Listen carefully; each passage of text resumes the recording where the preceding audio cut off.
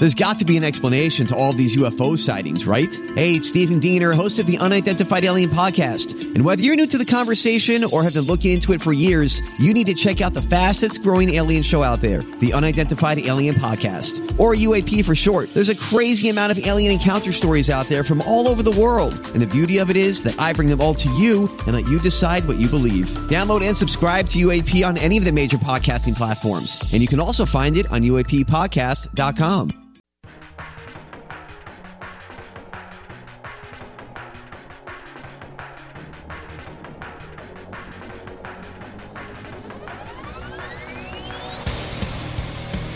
Yes. Welcome in to another edition of the Tim McKernan Show here on the Inside STL Podcast Network. I am your host, Tim McKernan, alongside my producer, John Seymour, also known as the Sea Monster. And welcome in for another interview Monday. And today we will have St. Louis City Alderwoman Megan Green, Alderwoman of the 15th Ward, as our guest.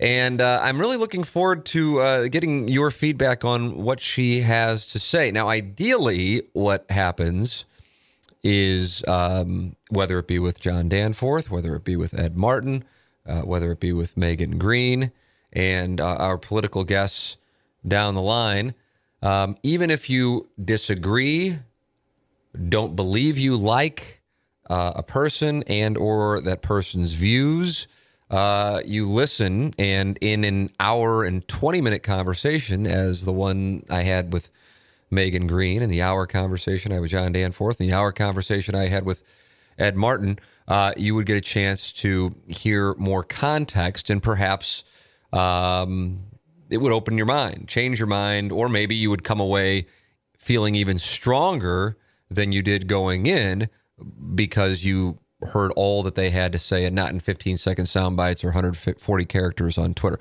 I don't know. I know that's the goal. But I know that some people were very unhappy with thinking that this was some kind of right-wing pod when we had John Danforth and Ed Martin on.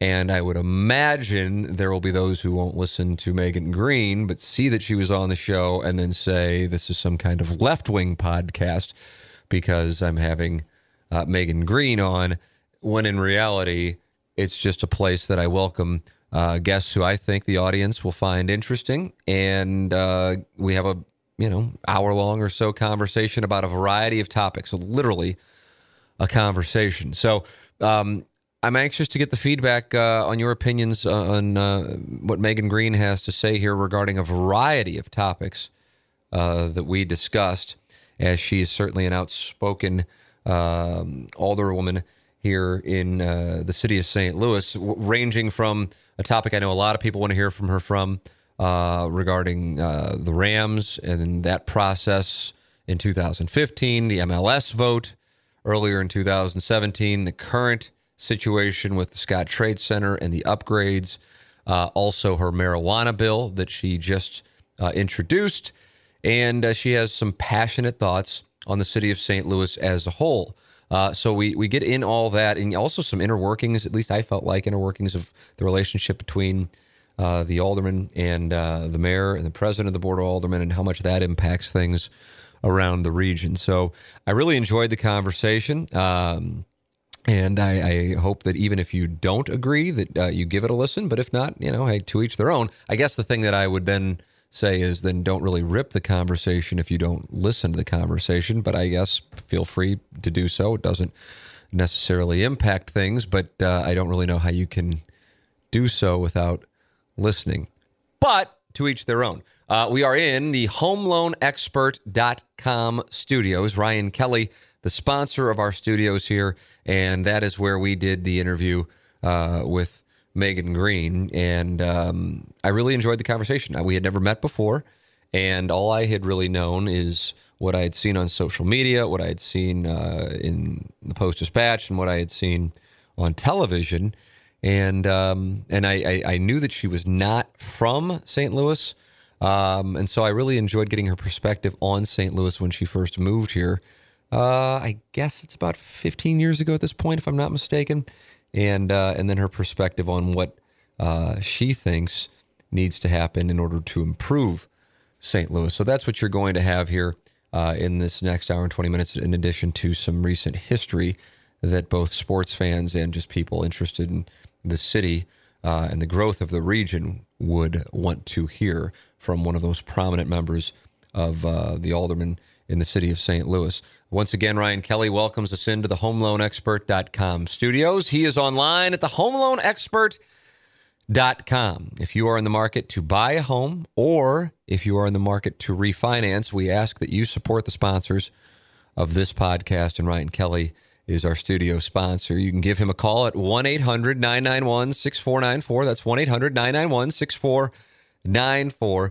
If you're going to buy a home or if you're going to refinance, there's no place that I can recommend more than Ryan Kelly. So much so that when my sister was getting her home last year, I made sure that she went to Ryan Kelly, and the process couldn't have been any smoother. On top of that, they pride themselves on getting you the best rate and giving you top-notch customer service. That's why the business continues to grow. That's why there's a good chance you know the name Ryan Kelly, but also know that the place to go to find out more is the HomeLoanExpert.com. Ryan Kelly, the HomeLoanExpert.com. So you haven't had a chance to hear from Megan Green before in this amount of time, I don't think, and now you're going to get a chance to do so. All kinds of topics covered. It is our pleasure to present to you here on the Tim McKernan Show, Alderwoman of the 15th Ward of the city of St. Louis, Megan Green.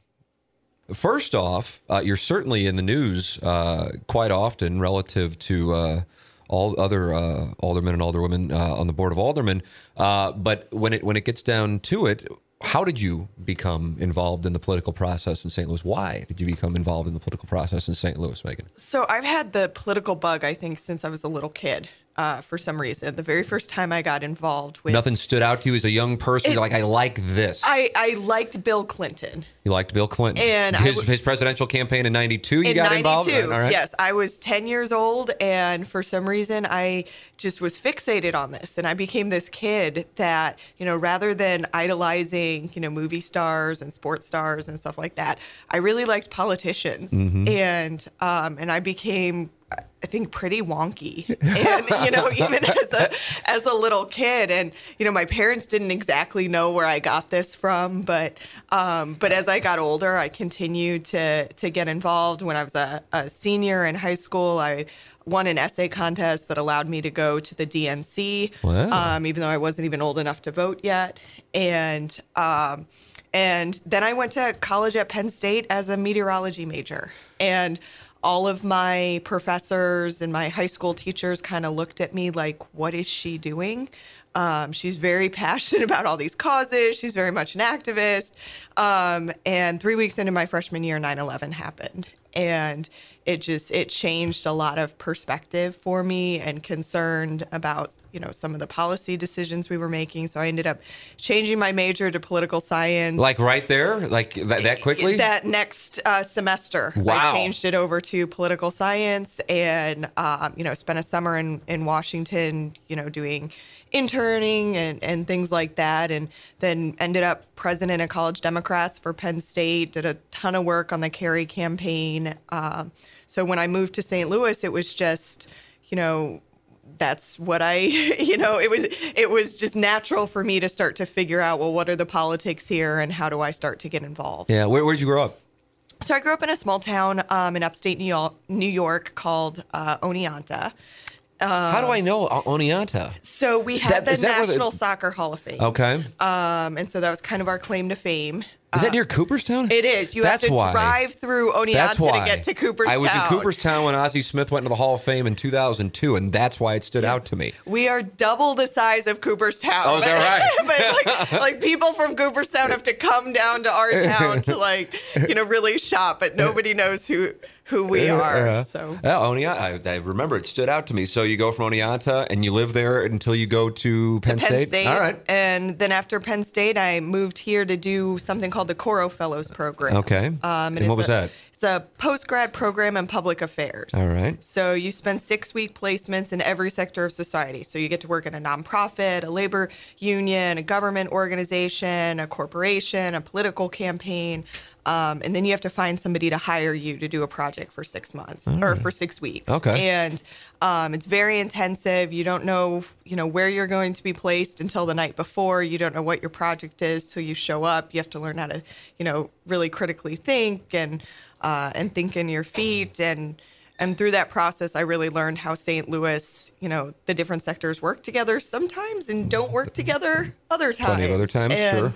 And I felt like I would be crazy to leave St. Louis after doing that program because you learn so much about our city and our region and its challenges and I felt like I could go somewhere else and it could take me a lifetime to learn that much. What was your impression of St. Louis before you got here? Had you been here at all, having been from upstate New York and been going to Penn State? Yeah, my parents are originally from Kansas City. Okay. So my extended family is scattered throughout the state.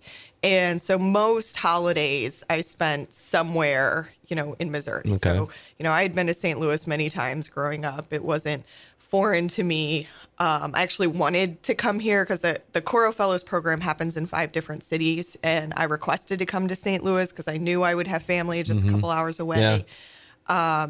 But it was, until you live here, you don't, I think, understand some of the challenges. The thing about it, and I grew up in the city. My parents still live on Tam Avenue, 16th Ward, and love it, and absolutely love it. But having traveled for my job as a sportscaster and getting a chance to see a number of cities, St. Louis strikes me as being, and I'm curious what your impression of it is, as being one of the most provincial cities that I have visited. Ironically, when I have some friends in San Francisco, they'll say San Francisco's provincial, which you would never think. That's like counterintuitive. But then cities like Atlanta, Dallas, transient. First off, would you consider St. Louis provincial, especially being somebody who grew up in upstate New York? And then secondarily, is it your opinion that helps or hurts the city's progress? I think it's a couple things. When I moved here initially, the thing that struck me the most was the racial division. I had, coming from upstate New York, it was a college town. It was a fairly, diverse town just because of the college. What college? Being I didn't know there was there. State University of New York at Oneonta and Hartwick College. So we had more students in the town than we had, residents. And then, living in Washington, D.C. for a while and living in Chicago. But when I moved to St. Louis, I just the disparity was something that couldn't be ignored. The infamous Del Mar divide is something that, you get schooled on almost as soon as you live here, and people telling you, well, don't go north of Del Mar, especially not at night. And these were things to me that caught me really off guard, that there was such division in that folks, like native St. Louisans, were just kind of like, well, it's always been this way. And so I think if we're talking about it being provincial, I think that the way that St. Louis could be perceived as that is almost a defeatist attitude, that these are just our problems and they've been that way for a long time, and so there's nothing we can really do to change this. And what I would rather see us say is, yeah, we have some really big challenges in the city, but let's start to think about what we could look like and work toward that, rather than just throwing our hands up in the air and saying these challenges are too big. It's interesting you bring that up. It has always been my impression, and I grew up in the 1980s, the racial divide in St. Louis, it is my opinion that is our biggest problem. I truly agree with that. believe that. And oftentimes when I'm having the discussion, obviously our audience on the radio show certainly would cover the metropolitan area. I would imagine it would be the majority would live outside of the actual city, as in county people, St. Charles County, Metro East. But growing up, I remember in the 1980s, something that was almost like I don't want to say commonplace, but I know I heard it more than one time, that the minute a black family would move into the neighborhood, my parents say, we're putting a for sale sign in the front yard. Right. And I remember asking my mom and saying, what is that about? What is that? And I'm like, 6 years old. I mean, what the hell do I know? And she said, well, unfortunately, there's some people who think that if a black family were to move in, that would hurt the value of their house. And again, I'm 6, so I'm not operating at a high level of critical thought here, but I'm going, okay, but why? She goes, well, some of those people think that if they do that, then they wouldn't be able to afford to keep up the house. And I'm thinking to myself, well, if you can afford the house, again, I'm 6, yes. But if you can afford the house, then why wouldn't you be able to afford the... So it didn't make sense to me. And then now, 30 plus years later, I'm going, okay, it just was pure bigotry is what it was. And I feel like so many of the issues that wind up going nowhere in St. Louis or causing tension in St. Louis are rooted in racial bigotry and or distrust, or when it really gets down to it, ignorance. And I feel like that is what curtails progress. I agree with that. I think it's, it's sometimes the ability to place yourself in someone else's shoes. I hear a lot, I've been a big advocate for police reform and, I've been out with the protests and Black Lives Matter movement. And from, the number one thing I will hear from folks who are not out there and who haven't been involved is just a disbelief that, privilege exists or that people are treated differently by police or whatever, because that hasn't been their experiences. Their experiences have been that they've worked hard, they haven't had anything handed to them. And so there's no issues. I think we've got to get to a point where we can recognize that all of our experiences aren't the same, and we have to be listening to folks who do have different experiences, and believe them when they talk about those experiences. When somebody tells us that they can't leave a certain neighborhood, their own neighborhood, without being profiled, then we need to listen to that. We need to believe that. And we need to figure out as a community, what are we doing to address that? I've had multiple constituents who have come to me with concerns like that. And it's, it's our responsibility in city government to change some of these systems that really work differently for different people. You're in the 15th ward. You're the alderwoman of the 15th ward. What is the constituency makeup of the 15th ward? It's pretty diverse. So we're, as of last census, we're about 51% Caucasian, 38% African American, and then the rest is a mix of every nationality under the sun. We have the International Institute that is right outside of the boundaries of the wards. We have a pretty large immigrant and refugee community. Obviously, the South Grand Business District has a ton of immigrant-owned businesses there. And we really proud ourselves on diversity, but that also doesn't mean that we don't have challenges associated with it. And so as a community, we're constantly working on how do we make our neighborhood organizations more inclusive? How do we temper our social media? We have a very well-known Facebook group for Tower Grove South. Now, does that get heated? Does it go on the attack? Because I am familiar with this. How would you describe the famous Facebook? It's interesting because you'll have somebody who will step in and who will make a post particularly about crime and the post, as in a resident, or does somebody drop in from outside? A resident. Okay. Occasionally somebody from the outside, but sometimes a resident, and something will get said that could be perceived as profiling, and our community just comes in full force of correcting the way that people are speaking, and we kind of joke that we have this white folk work, group that kind of steps in and is challenging, a lot of the normal notions about crime and policing and even, and I've seen a remarkable change over the last 3 years in kind of the dialogue around this. The dialogue used to always be, as soon as a crime happened, well, we just need more police. And now we're seeing more people say, you know what, police are reactionary. They're not proactive. We keep cutting all of these services that actually would prevent crime.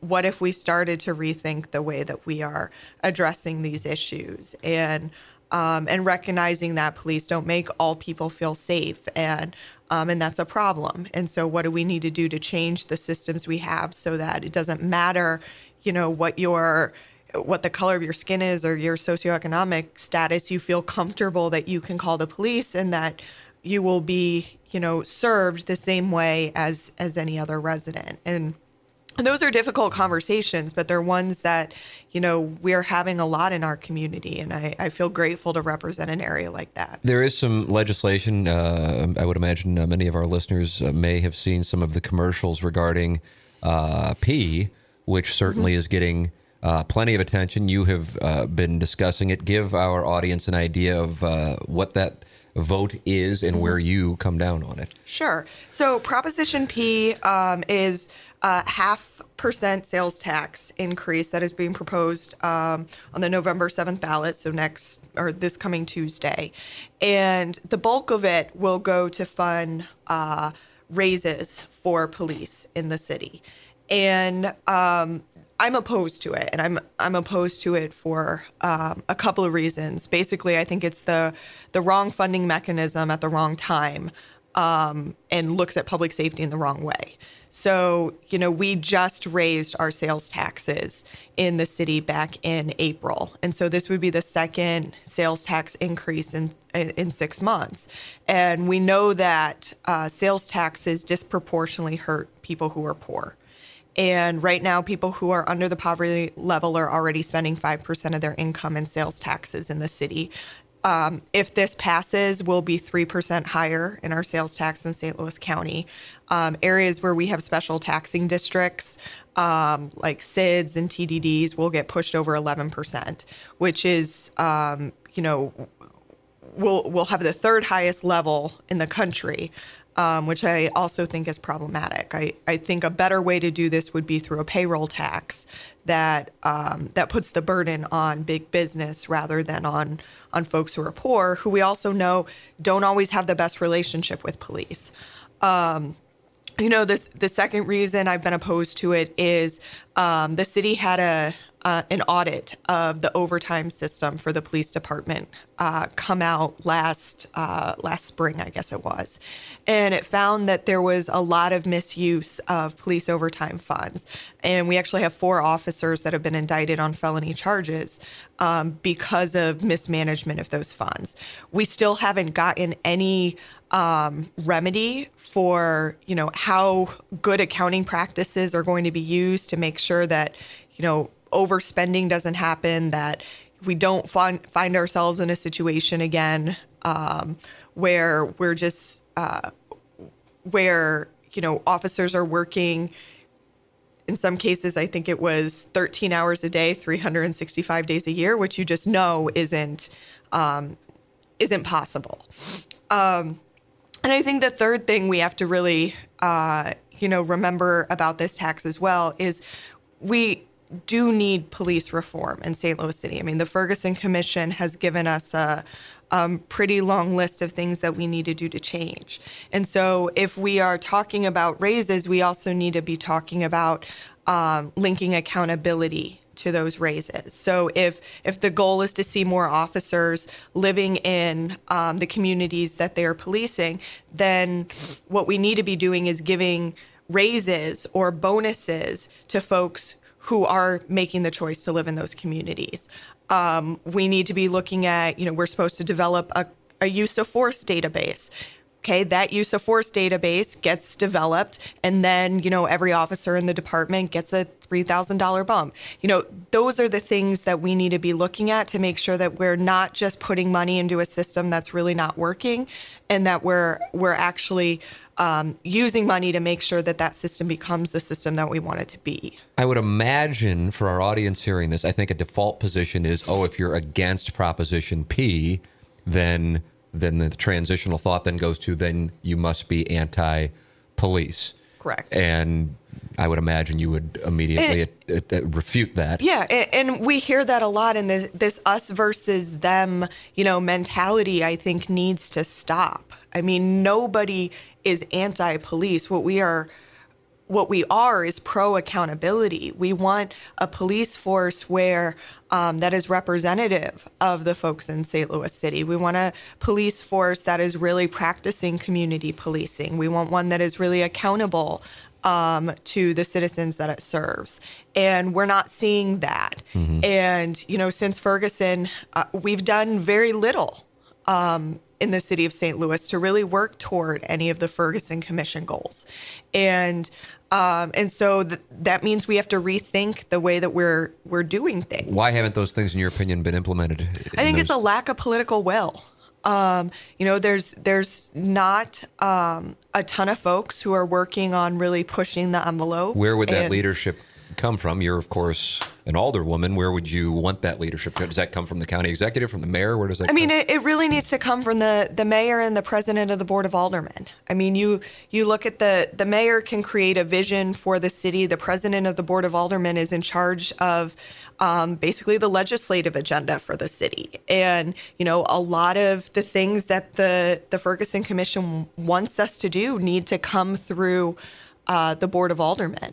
And so, that means we have to have leadership at the top of the board that is willing to push those issues, even if it makes them go against some of their campaign donors or their previous supporters or things like that.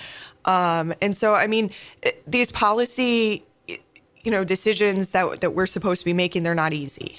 And I think there's a tendency to want to avoid conflict. And but the truth is, change never happens without being uncomfortable. And so we need to get uncomfortable at City Hall. We need to really be discussing these issues.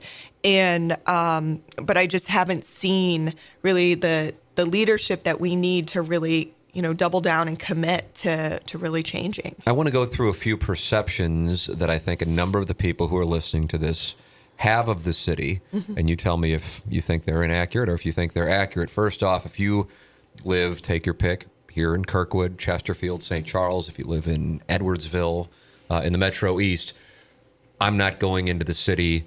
It is crime-ridden. What would your response be to that? I get very frustrated, I'll be honest, by, a lot of our TV news in particular that is always sensationalizing, any crime that happens in the city. Crime happens in any place that is densely populated. Are our crime levels high in the city, especially violent crime? Yes. What we also know, though, is a lot of that violent crime happens between people who know each other. It's not, for the most part, innocent bystanders.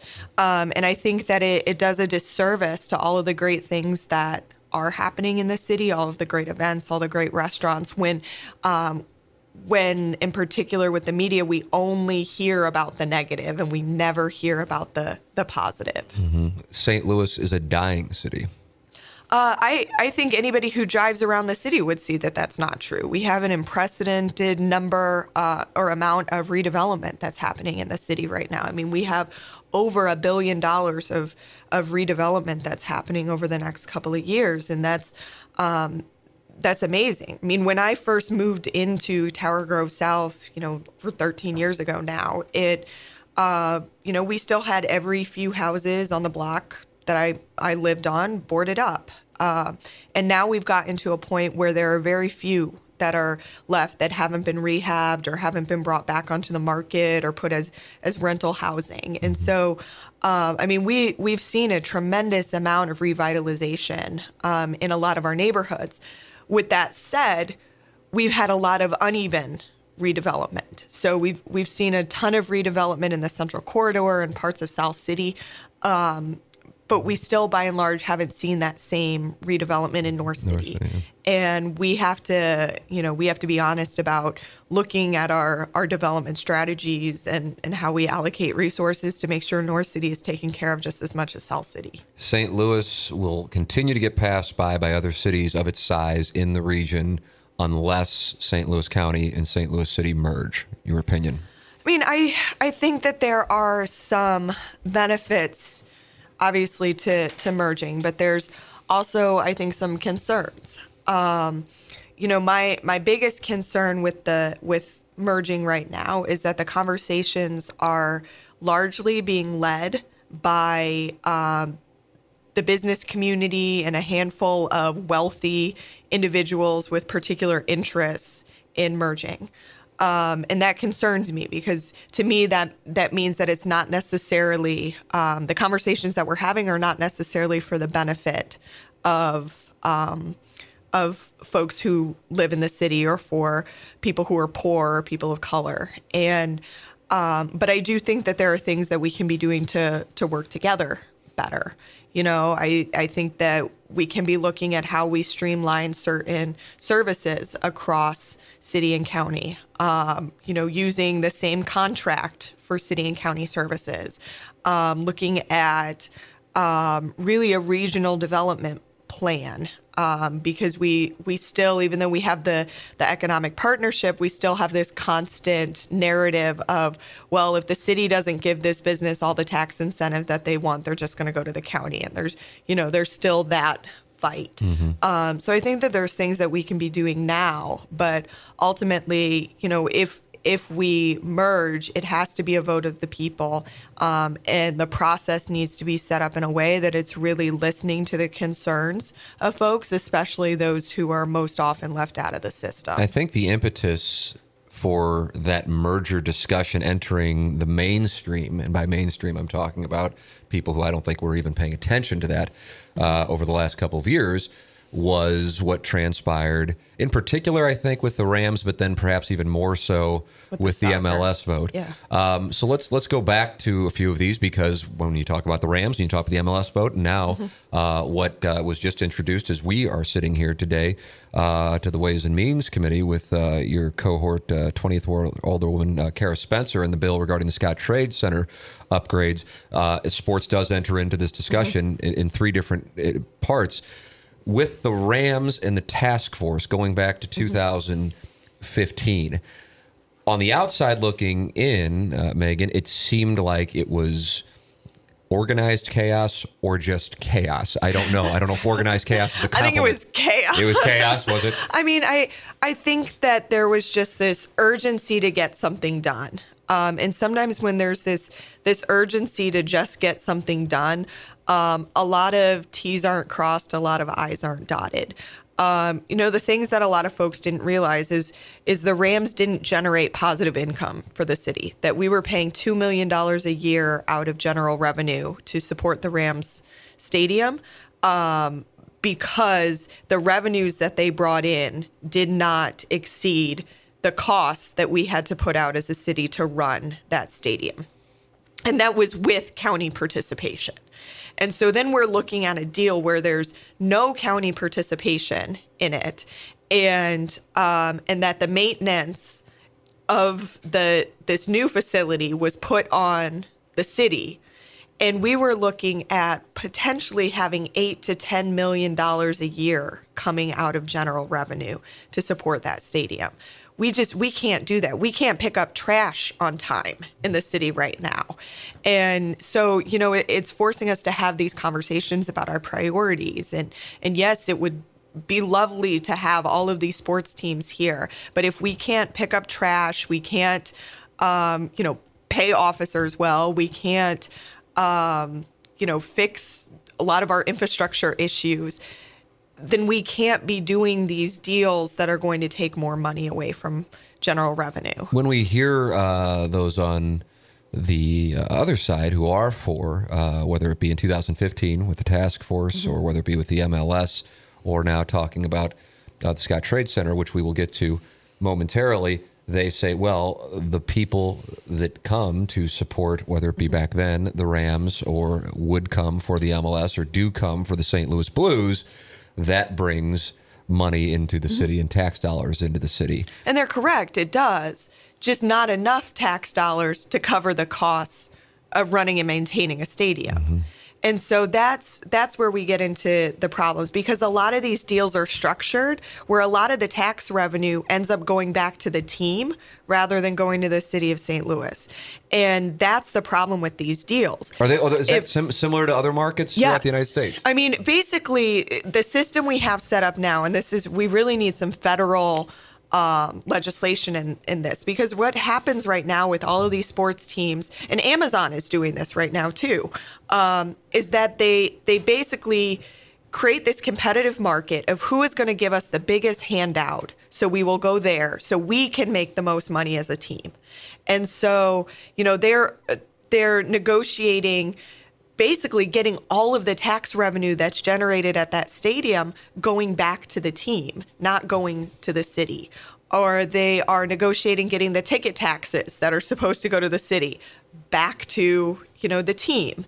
And so there's all of these things that get written into these deals that really make it so that they're not financial money winners for cities. Mentioning that I spoke with people with the Rams throughout that process, I know is almost, that would be that would kill a political career, so to speak, if I were in your position. But just to try to understand what was going on, yeah.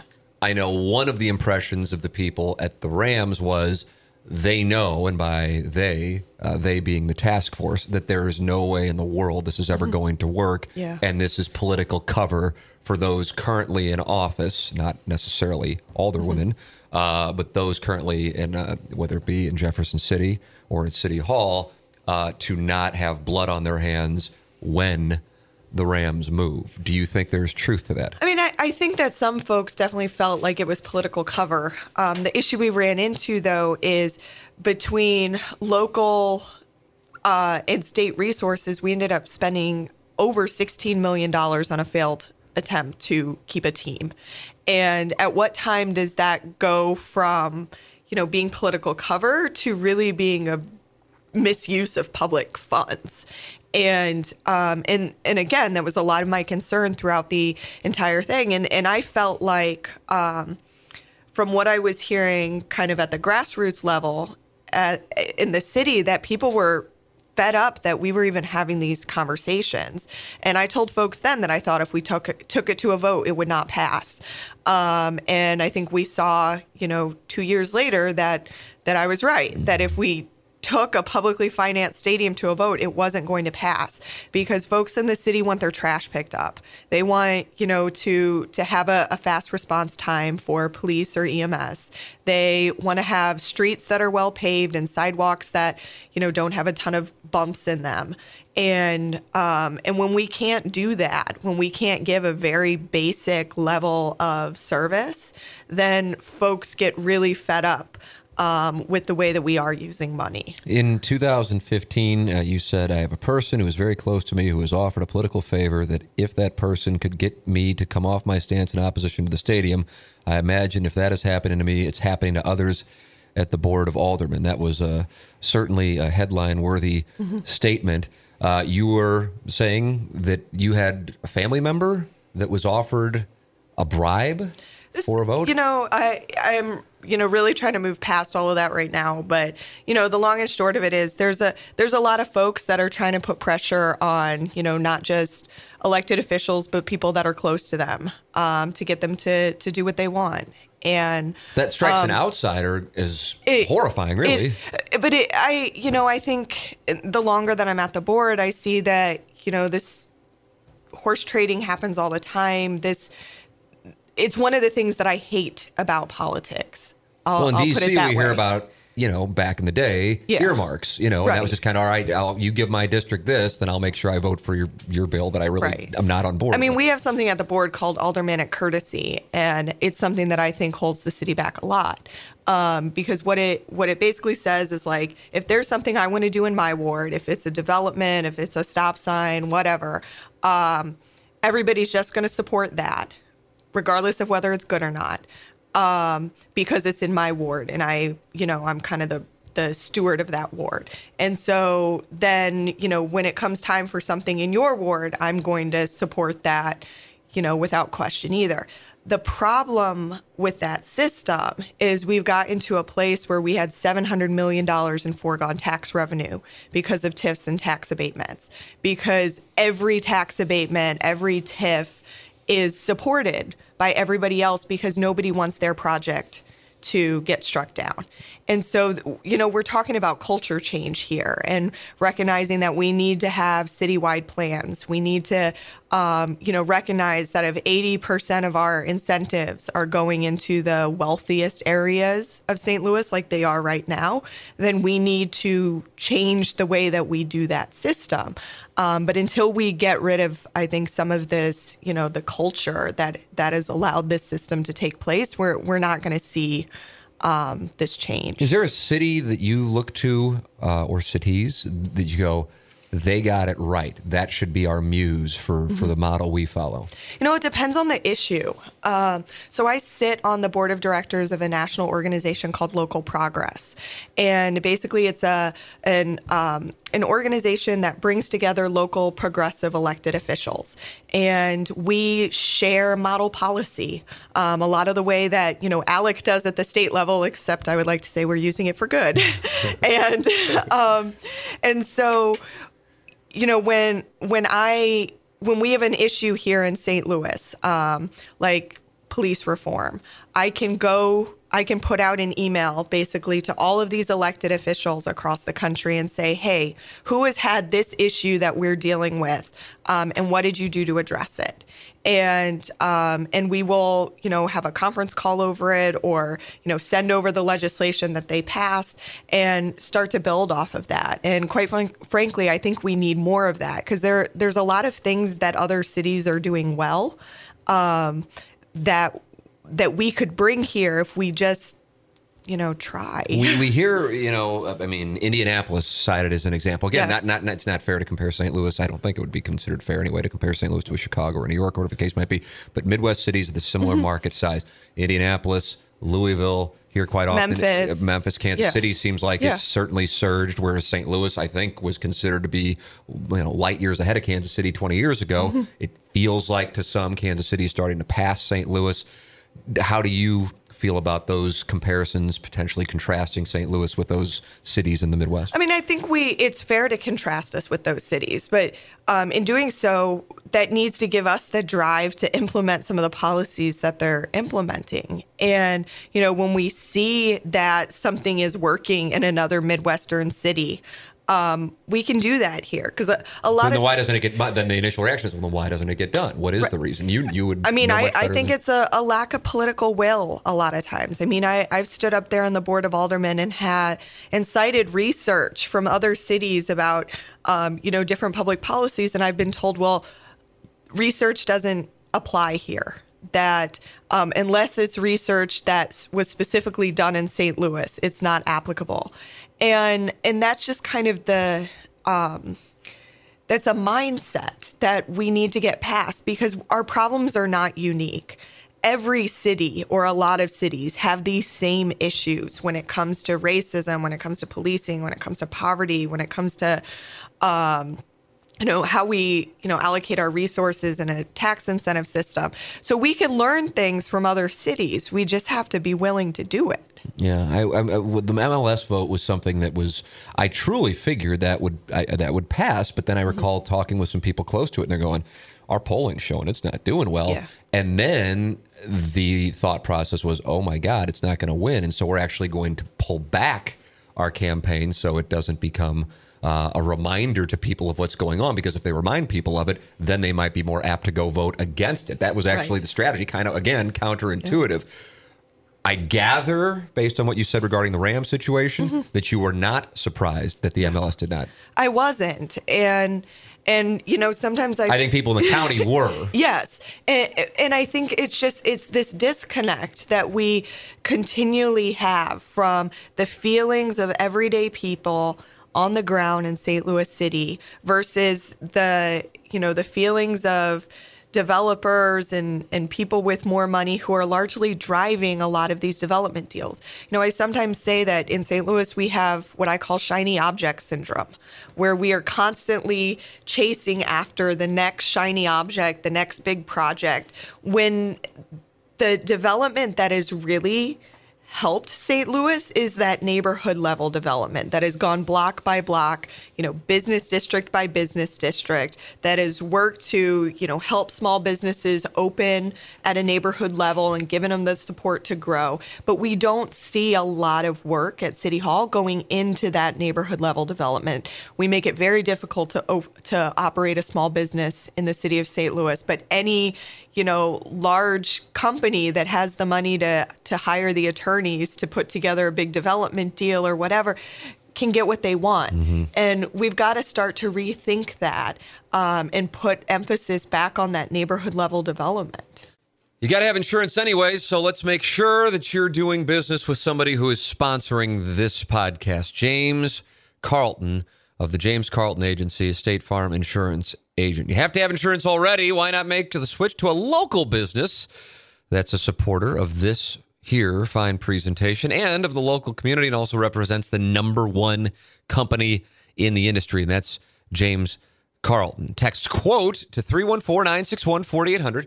That's quote to 314-961-4800, and one of his incredible team members will reach out to you, or you can just visit carltoninsurance.net. He has a massive team of 7. If you need something, it's going to get done. He prides himself on that team. I've met the team. I've been in the office, and you can see why they have the reputation they do. They have achieved the Chairman's Circle 2 years in a row, and that's the Lombardi Trophy of State Farm agents. Only 2 agencies in the St. Louis area can say that. They're a strong supporter of the local community. As a matter of fact, here coming up that they're going to be doing this holiday season is they post up at the Webster Grove Starbucks the Wednesday before Thanksgiving, and then treating everyone that comes in from 7 a.m. to 8 a.m. as a way to give back to the community. And also on December 16th, they do free gift wrapping. And you don't even have to be a customer, and encourage people who take them up on it to leave a donation for Cardinal Glenn. And that's the kind of operation the James Carlton Agency is, both commitment to the community and then also commitment to giving you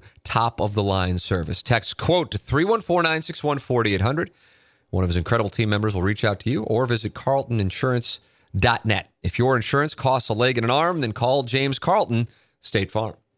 And finally, to hit the third of the sports topics, because this is something, again, when we have the conversations here at what is a sports talk station, even though our show certainly isn't hardcore sports, we had Kara Spencer in, and she discussed her plan as we are taping, as I just made reference to.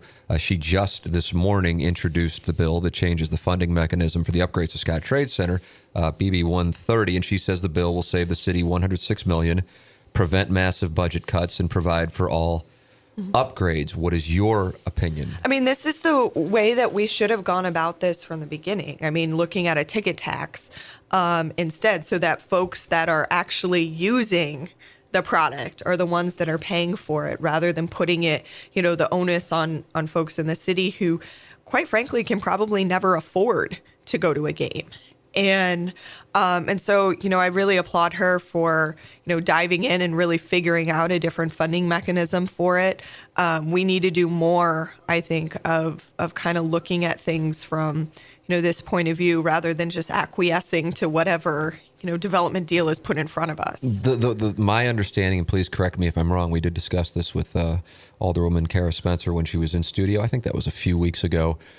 People are going, well, hold on a second. Wasn't this already passed? What's going on? Why? What's going on with now we're going back? What happened there? So we're at a place where there's been lawsuits against the city for this, for what we passed previously, and the comptroller, who is in charge of issuing the bonds for it, has said that she's not going to sign it because it will hurt the credit rating of the city.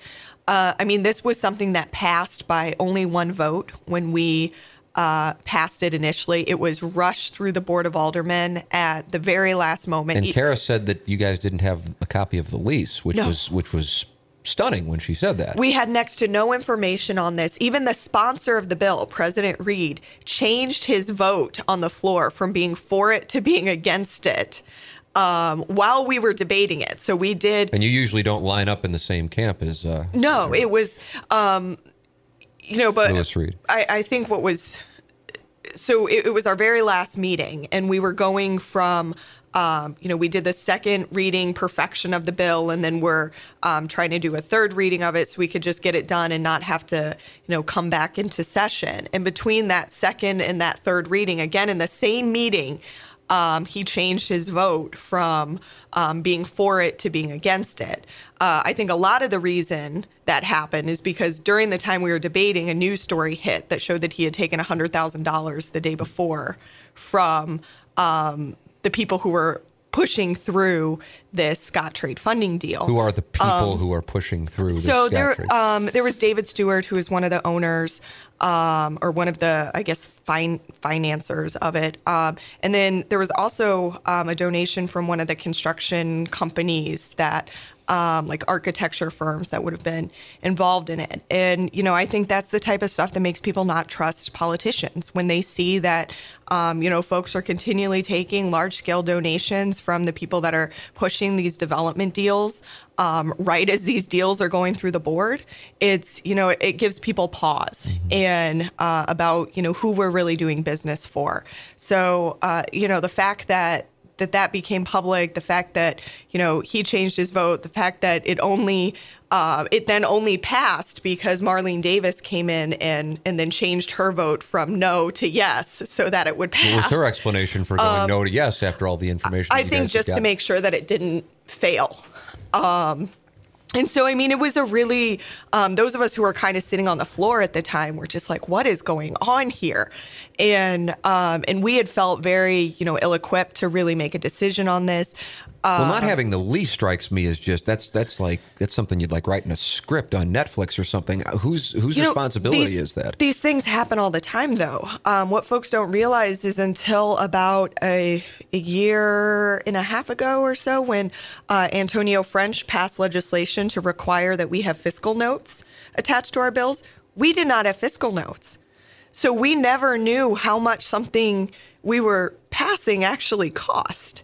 And that's either irresponsible or corrupt. That's my reaction to it. I certainly irresponsible. It's just a matter of if there's malice behind it. How? When I first got down to the board, again, that was one of the things that I was just amazed by. I got my first, large development deal. I'm sitting in committee and I flipped to the back of it expecting to see a fiscal note with a, analysis, and it didn't exist. And it took, a long time, at least a year of kind of a group of us pushing to get us to a point where we started to get some real financial numbers behind some of these deals. Because even a small tax abatement, has a financial implication to the city. And we need to know how much each one of these things costs. And if there's not a definitive answer, we need at least, that ballpark range of, it could cost the city $1 million to $3 million. But, we just haven't had that level of knowledge or detail given to us. What do you think will transpire here with what Alderwoman Spencer has introduced? I think it's tough to say. I think she has the votes. I know she's been working really hard. Is that going to cause all hell to break loose with the relationship between the city and the St. Louis Blues? I think we're at a place where nothing's going to move forward unless some other bill is passed. The comptroller has definitely made her stance very clear, and I don't see that changing unless something within this changes. And I think if we're changing the funding mechanism for it and we're creating a system that really isn't going to hurt the city's credit and isn't going to take money away from general revenue, I think that's going to be something that we can get some more support behind. I think Blues fans who are listening to this are going, and sports fans in St. Louis are going, my God, just 2 years ago we lost the Rams. Mm-hmm. Now there's tension between the funding for this and the Blues. God, I can't afford to piss off another team. Mm-hmm. What would your response be to that? We've heard throughout this discussion, we've heard absolutely no inkling that, the Blues are looking to leave or anything like that. And, I'm confident that we can reach a negotiation. It just has to be something that, is in the best interest of taxpayers in the city, and that isn't going to drain our resources, isn't going to then make us have to turn around and come back to the voters yet again for another tax increase. Because that's what we're doing, about at least once a year, we're coming back to the voters and asking for a sales tax increase or a property tax increase or something. And I think folks in the city are just feeling really tapped out. See, and that's why then I go back to the merger thing. Wouldn't that, and again, I recognize where you're because it's not like you're saying I'm against the merger, you just have some concerns about it, but wouldn't, and please correct me if I'm wrong, wouldn't the merger truly help tend to that by taking the burden off of the city if it were to pass? Who's to know if it's even if it definitely legally and or with a vote? It definitely has the possibility. I think that there's, it's such a complex issue because we also have to look at all of these municipalities and what, happens with with them in terms of is there municipal consolidation in the county, or do we, how is this system set up? How do you basically? view all the municipalities? Because currently one of the talking points you can certainly get likes and retweets on is by essentially pissing on the multiple municipalities that have like 50 people living in them. Well, how do you view? I mean, I think there definitely needs to be some consolidation. The biggest concern that I hear is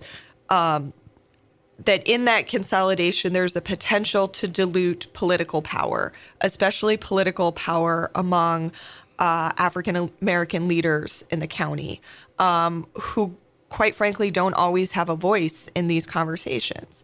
And so, to me, we have to figure out a system that is going to still allow those voices to be heard, that's not going to allow for continued disinvestment in North County.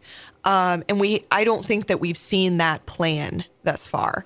And so I think until we get some real buy-in from some of those municipal officials that feel like their communities will be taken care of under a new system, I don't know how much change we're going to see.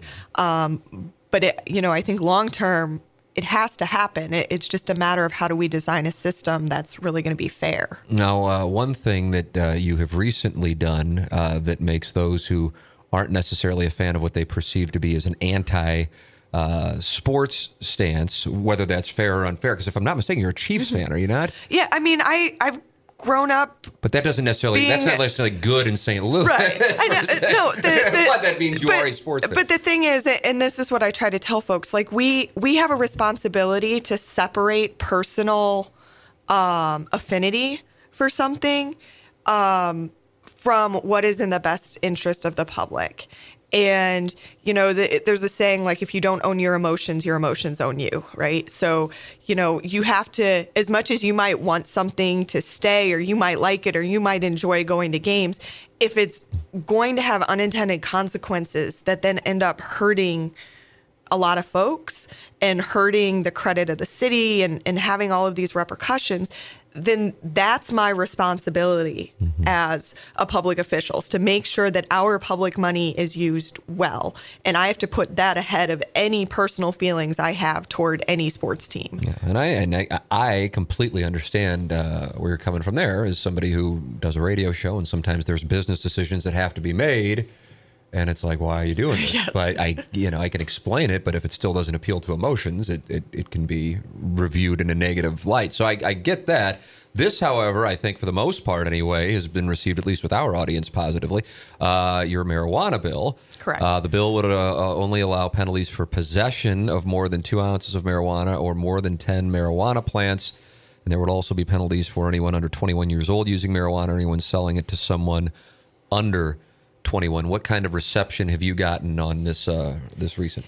Incredibly positive. I mean, I think that, I've gotten maybe a handful of negative emails about this, but for the most part, where are they coming from? Constituents? No, mostly from St. Louis County, actually. I would bet on that. Some AOL.com accounts. Yes.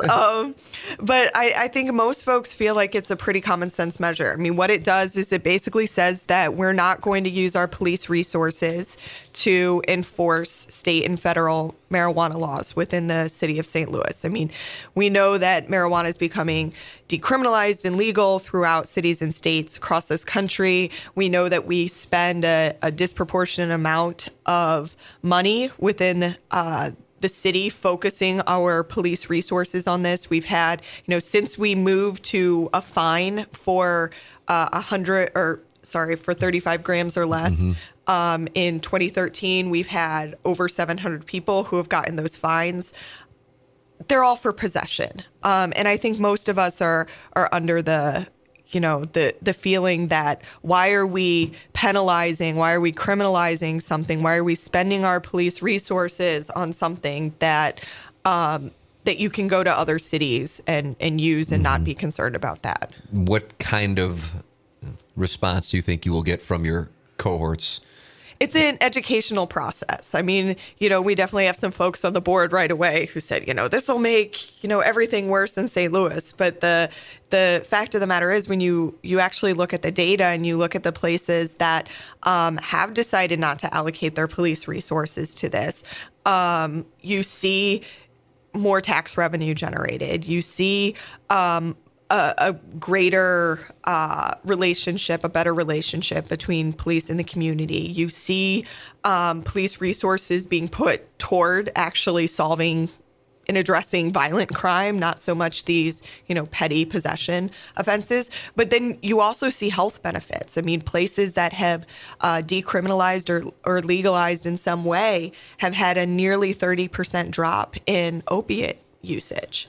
And we know that we are having a huge heroin and opioid epidemic, not just in St. Louis City, but across this entire state. Mm-hmm. And if we can use, a product that has never caused somebody to overdose or die, to help wean people off of something that is literally killing people. We had more people die of overdoses in the city of St. Louis last year than we had die of homicide. And yet it's not something that we talk about. And so I think this is a common sense measure on a lot of ways. And is this something that would be dictated by the Board of Aldermen, or would this go to the people of the city of St. Louis? How would it play out? Because there's not an explicit funding mechanism attached, we don't have to take it to a vote. So it could just go straight through the Board of Aldermen.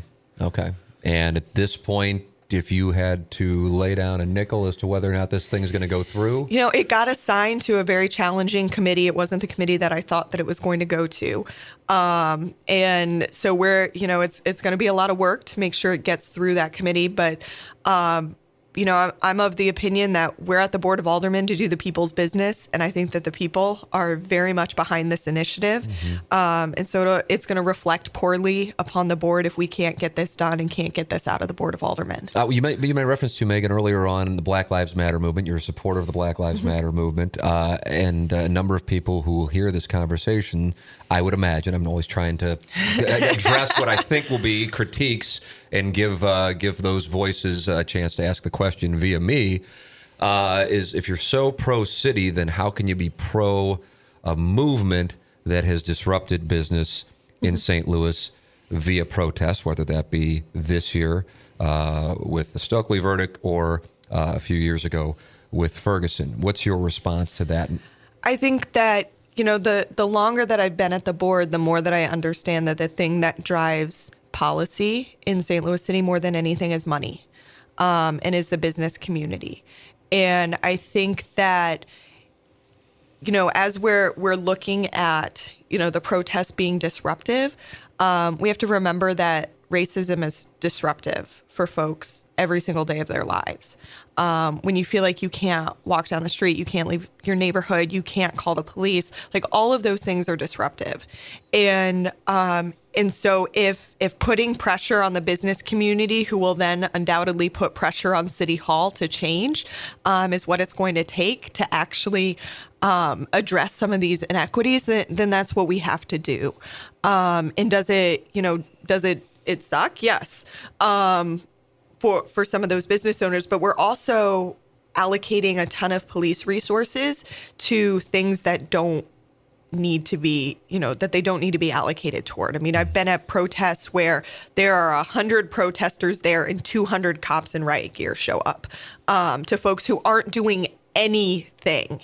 And so when we look at, how we're using our police resources, it's very costly the way that we're allocating and we're choosing to address the protests right now. And I think, if we're concerned about money, we need to be concerned about that. How do you think the protests this year over the last couple of months have been handled? On both, I'm talking from the police standpoint and also the protester side. I've been very impressed by the discipline of, the protesters. We have some great frontline organizers who are there really to make sure that actions are organized well and that folks are safe and all of that. And I think that doesn't get talked about enough. What I have seen is an escalation of police force from 2014. Back in 2014, I had just gotten elected when the non-indictment came down. I'd been in office, I think, about a month and a half. And we had pretty massive protests in the area that I was just elected to represent. And I ended up spending that night in Mokabee's coffee shop with a number of constituents after we were tear gassed. Not doing anything. We were in there warming up. I was actually standing on the patio just kind of watching the police response outside. There was barely anybody out on the streets. And tear gas canister was thrown on the patio, and it filled up the building that had windows open with tear gas. And so after that, there was actually an injunction put in place that said that warning had to be given in order for chemical agents to be deployed. What I have seen and experienced this time around is that warning not being given. I was tear gassed the first night of protests after the Stockley verdict, and none of us had any warning whatsoever. We were actually walking to our cars after we were given permission to pass through a police line. And so I guess a lot of my concerns are from a place where I feel like our police response has gotten worse, not better, since 2014. And that's why I have another bill at the Board of Aldermen, actually, that Board Bill 134, that creates some guidelines around police response to protests. And it's modeled after Washington, D.C.'s ordinance, who has probably the best ordinance in the country. They obviously have to deal with a lot of protests there. And they do it in a way that respects First Amendment rights, that keeps people safe, that isn't indiscriminately using chemical agents in military tactics and things like that. And so, we can do that in St. Louis. We just have to try. I think when people see the protest, there's a reaction from some who are not for it and consider themselves supporters of the police, that these are anti-police protesters. Then there's a few highlights of a few people, whether it be like pulling down the potted plants on Washington and then seeing what happened on the Loop one night and seeing, look at this. This is a representative of what these things are about. And then they also hear the term Black Lives Matter and hear the term privilege. And I feel like that, I'm trying to psychoanalyze, I suppose, but that therefore it doesn't mean that their lives as a white person matter, and or you made reference to privilege a little earlier on, that is saying their success, if they have success, was not necessarily earned. And so I almost feel like the name of the movement has done a disservice in some capacity to the movement itself, even if the movement actually has validity when you lay it out to people. They just don't like the name of the movement, and they don't like the idea of being told that they're privileged, especially if they're thinking, well, I think of privilege as somebody who's at like MICDS or Burroughs or something like that, not, like me growing up in the 16th Ward. I certainly don't. When people say, oh, you had an advantage, I'm going, I grew up on Tam Avenue. I'm thinking of my friends at St. Louis U High. Some of them, I'm going, my God, there's a difference there. Right. So I feel like part of it is almost like the lexicon, and therefore it puts people on the defensive as opposed to coming to the table to discuss. So this is what I'll say. I think a lot of those folks also are very quick to say, well, why can't today's leaders be like MLK? I support that civil rights movement.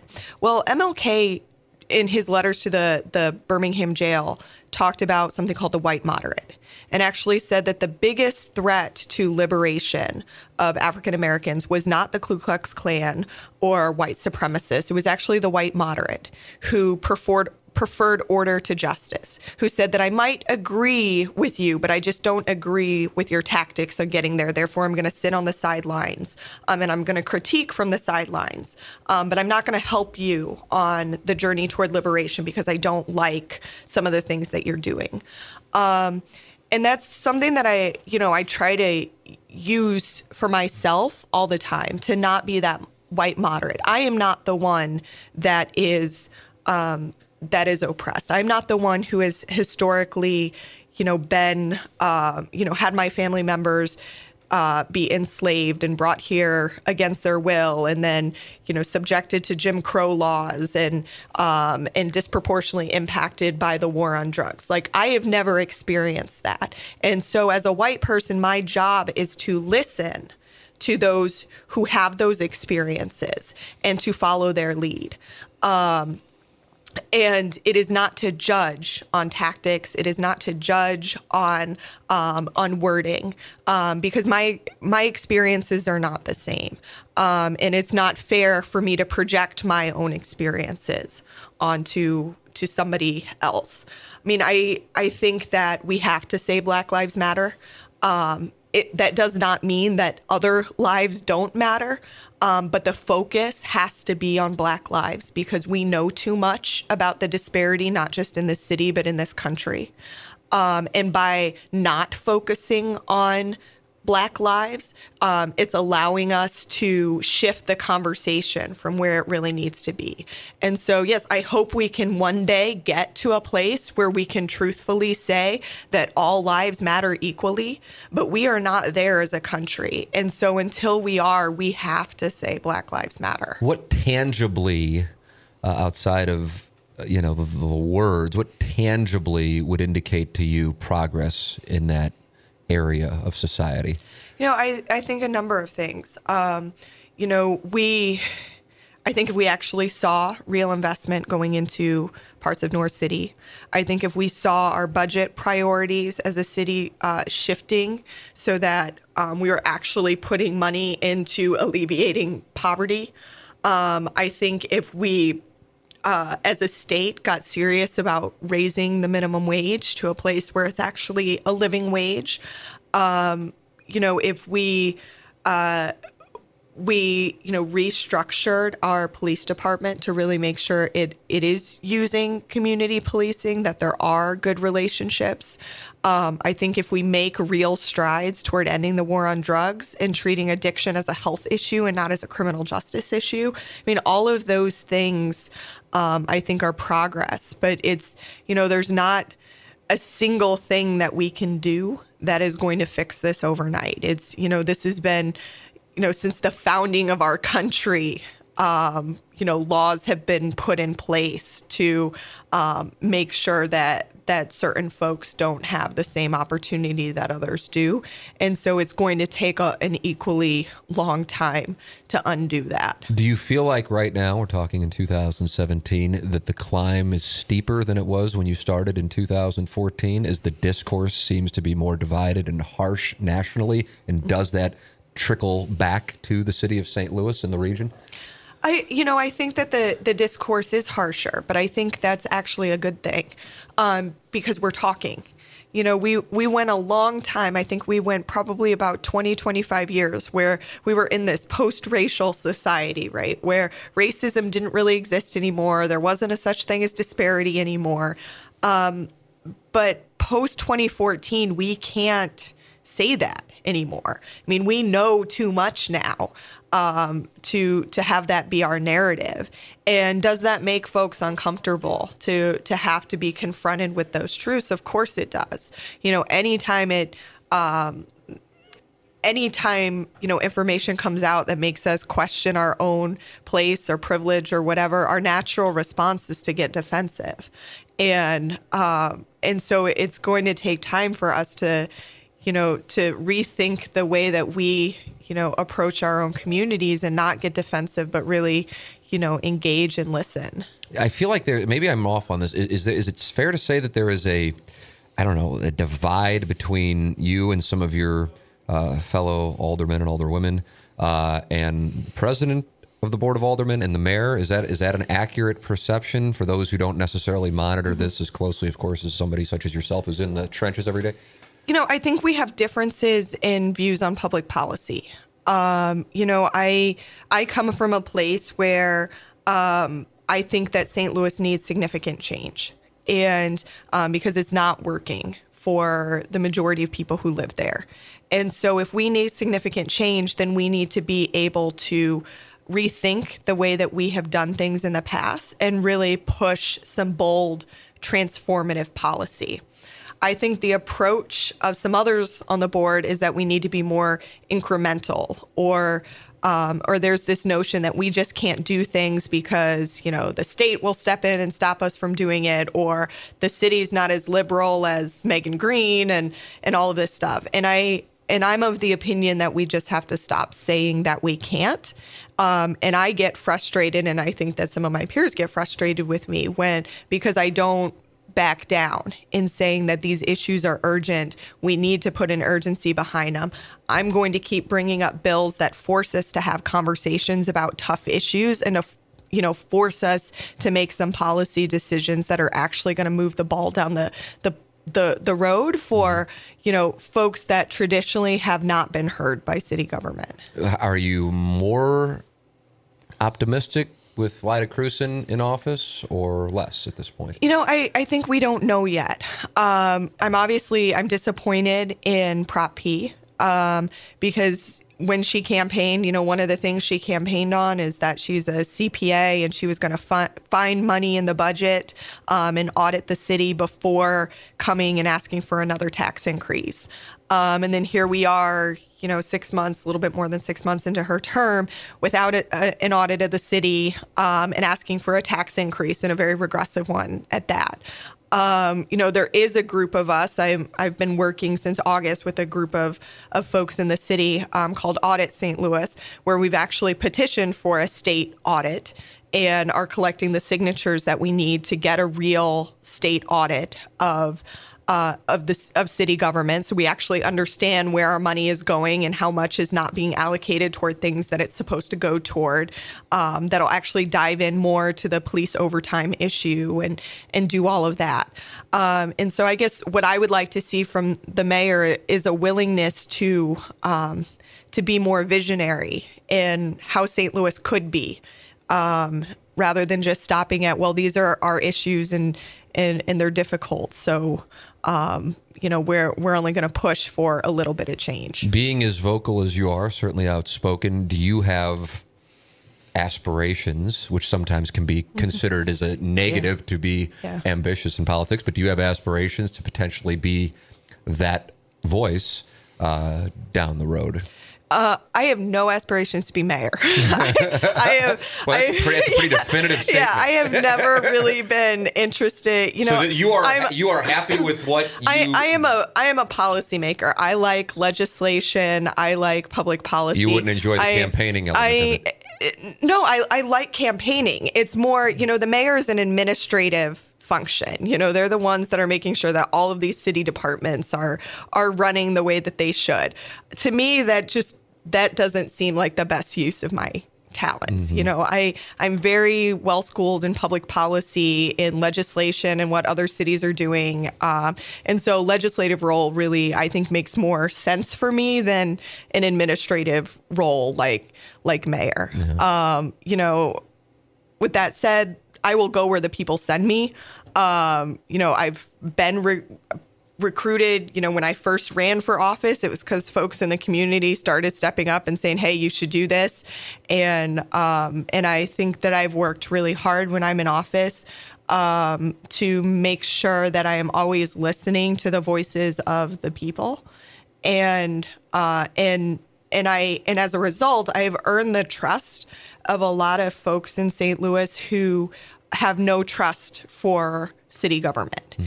And that's what also makes me, unwilling to, cut the deal and things like that, because I don't want to lose that trust. It matters a lot to me. All right, let me get you out of here on some quick hits.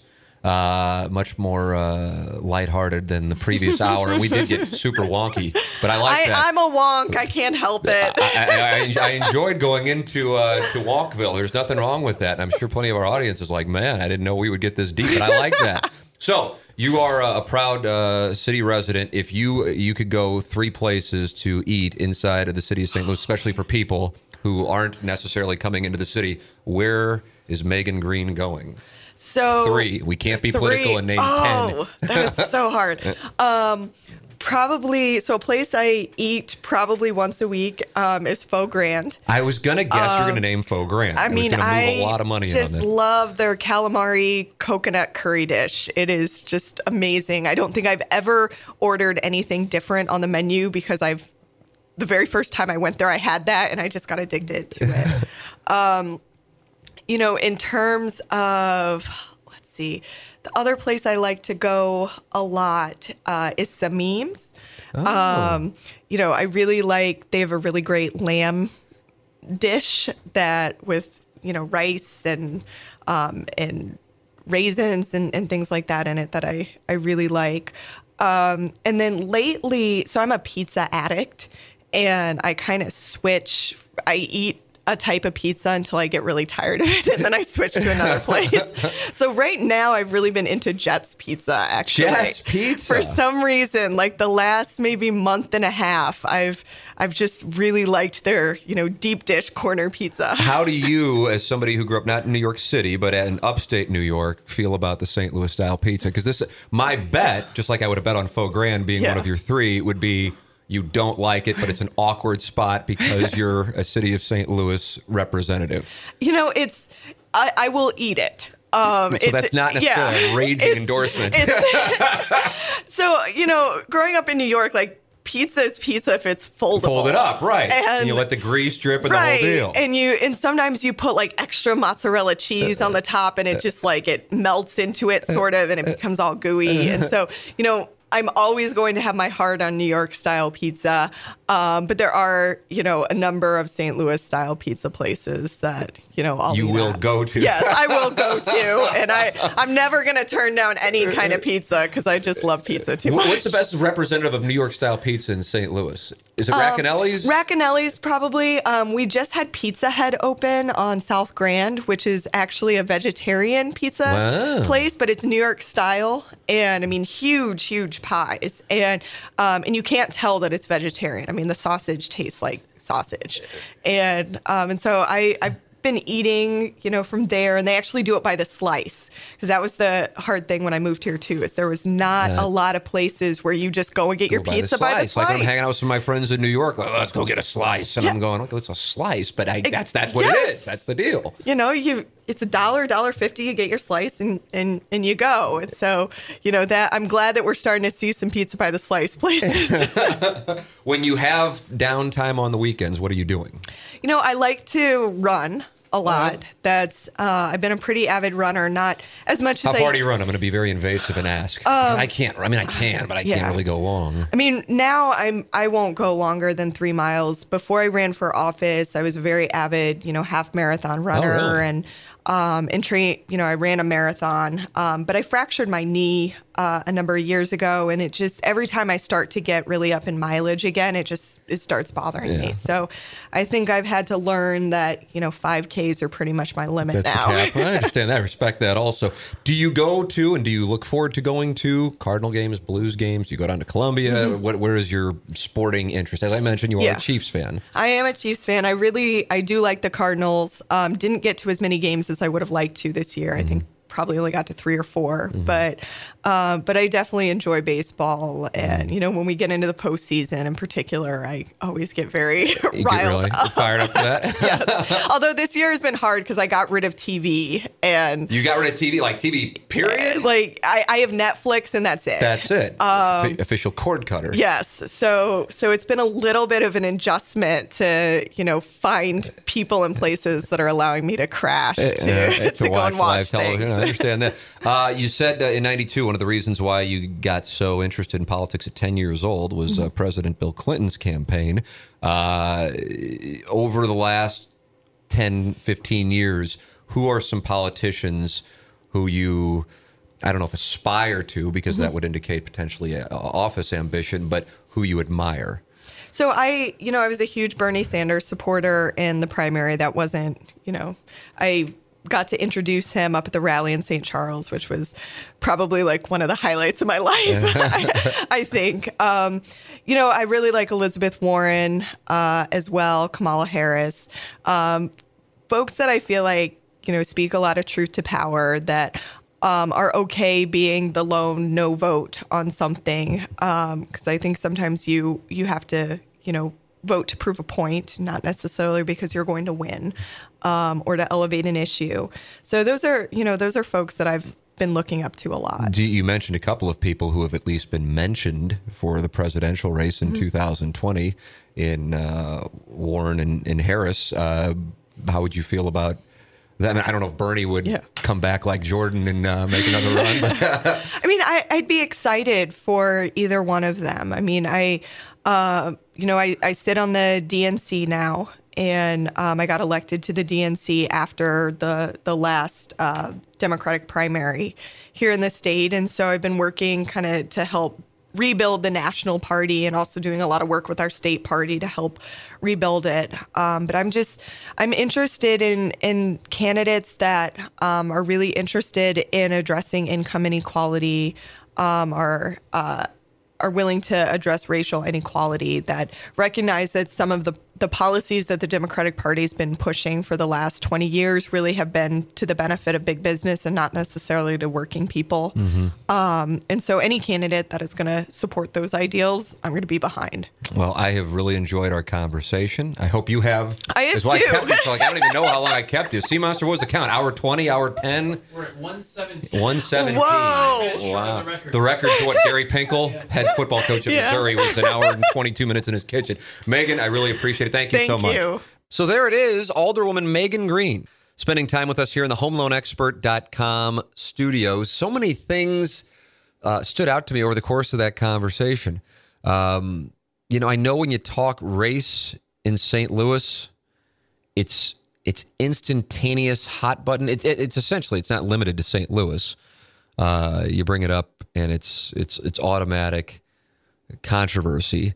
But when I asked her, and I didn't know this was the direction she was going to go, about her impressions when she first moved to St. Louis, this was at the very beginning of the interview, and she spoke to what stood out to her as being the racial division impeding progress.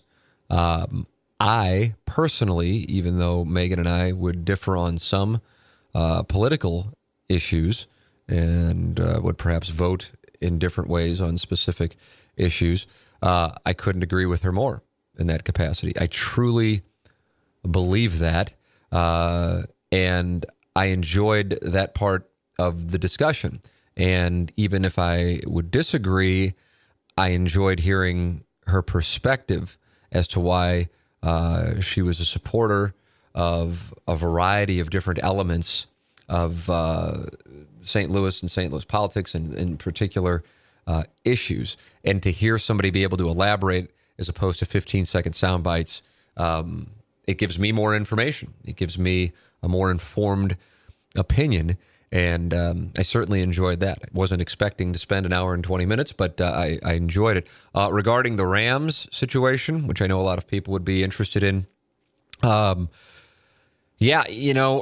chaos is how it came off to me, and I wasn't in those meetings, and I wasn't in on the vote. Hopefully here in the next few weeks, we'll be talking with Dave Peacock and get his perspective on it. But, one of the theories that we discussed there was that they knew that it wasn't going to be a positive outcome, and so it was being done for political cover. Again, a theory. And what Megan's contention is, okay, I've heard that too. I don't know it to be the case, but I do know that we wound up spending $16 million on it. So if that were the case, then that would make it even more disappointing. So her thought process on the MLS Stadium vote, she just was of the opinion, not necessarily because she hates sports, as you heard her later talk about, but that the people of St. Louis aren't going to vote yes for a publicly financed stadium. And that is something that really divides a lot of people in the area, because the thought process is it benefits St. Louis to spend this money. And it just depends on which governmental philosophy you subscribe to on that. But that is her perspective on that topic. And then I also found something that I didn't really, I guess if you dig into it, perhaps it makes sense, but how it is her opinion that the ability to get things done in the area is hampered by what seems to be some kind of disconnect between the mayor and the alderman and the president of the board of aldermen and the alderman. And maybe for some of you, you're like, yeah, of course. But for me, that was something that I hadn't heard before. So it seems like her contention is that Mayor Slay and now Mayor Krewson represent a more conservative element of St. Louis city politics. And as long as that is the case, things aren't going to get done. Now we need to hear from Mayor Krewson and former Mayor Slay and get their perspective on it. But that's where Megan is coming from. So as always, I welcome you to A, support the sponsors, B, give a review on iTunes or wherever you may podcast, as it helps the podcast, and many of you have done so. Please continue to do so. And then C, send me an email with your feedback. And it can be positive, it could be negative, it could lead to a discussion, it could lead to one of the questions from the audience we will discuss on our Wednesday shows. I enjoy that, and perhaps if you send it in today, this interview is airing on Monday, November 5th, 2017. We could wind up using it for questions from the audience for Wednesday, November 7th, 2017. But I enjoy those. I enjoy getting the feedback and getting a gauge on where people are on what we are doing. So please feel free to do that as well at T. McKernan at InsideSTL.com. Want to make sure that we thank Megan Green. Of course, want to thank my producer, John Seymour. And thank you for listening to another edition of the Tim McKernan Show here on the Inside STL Podcast Network.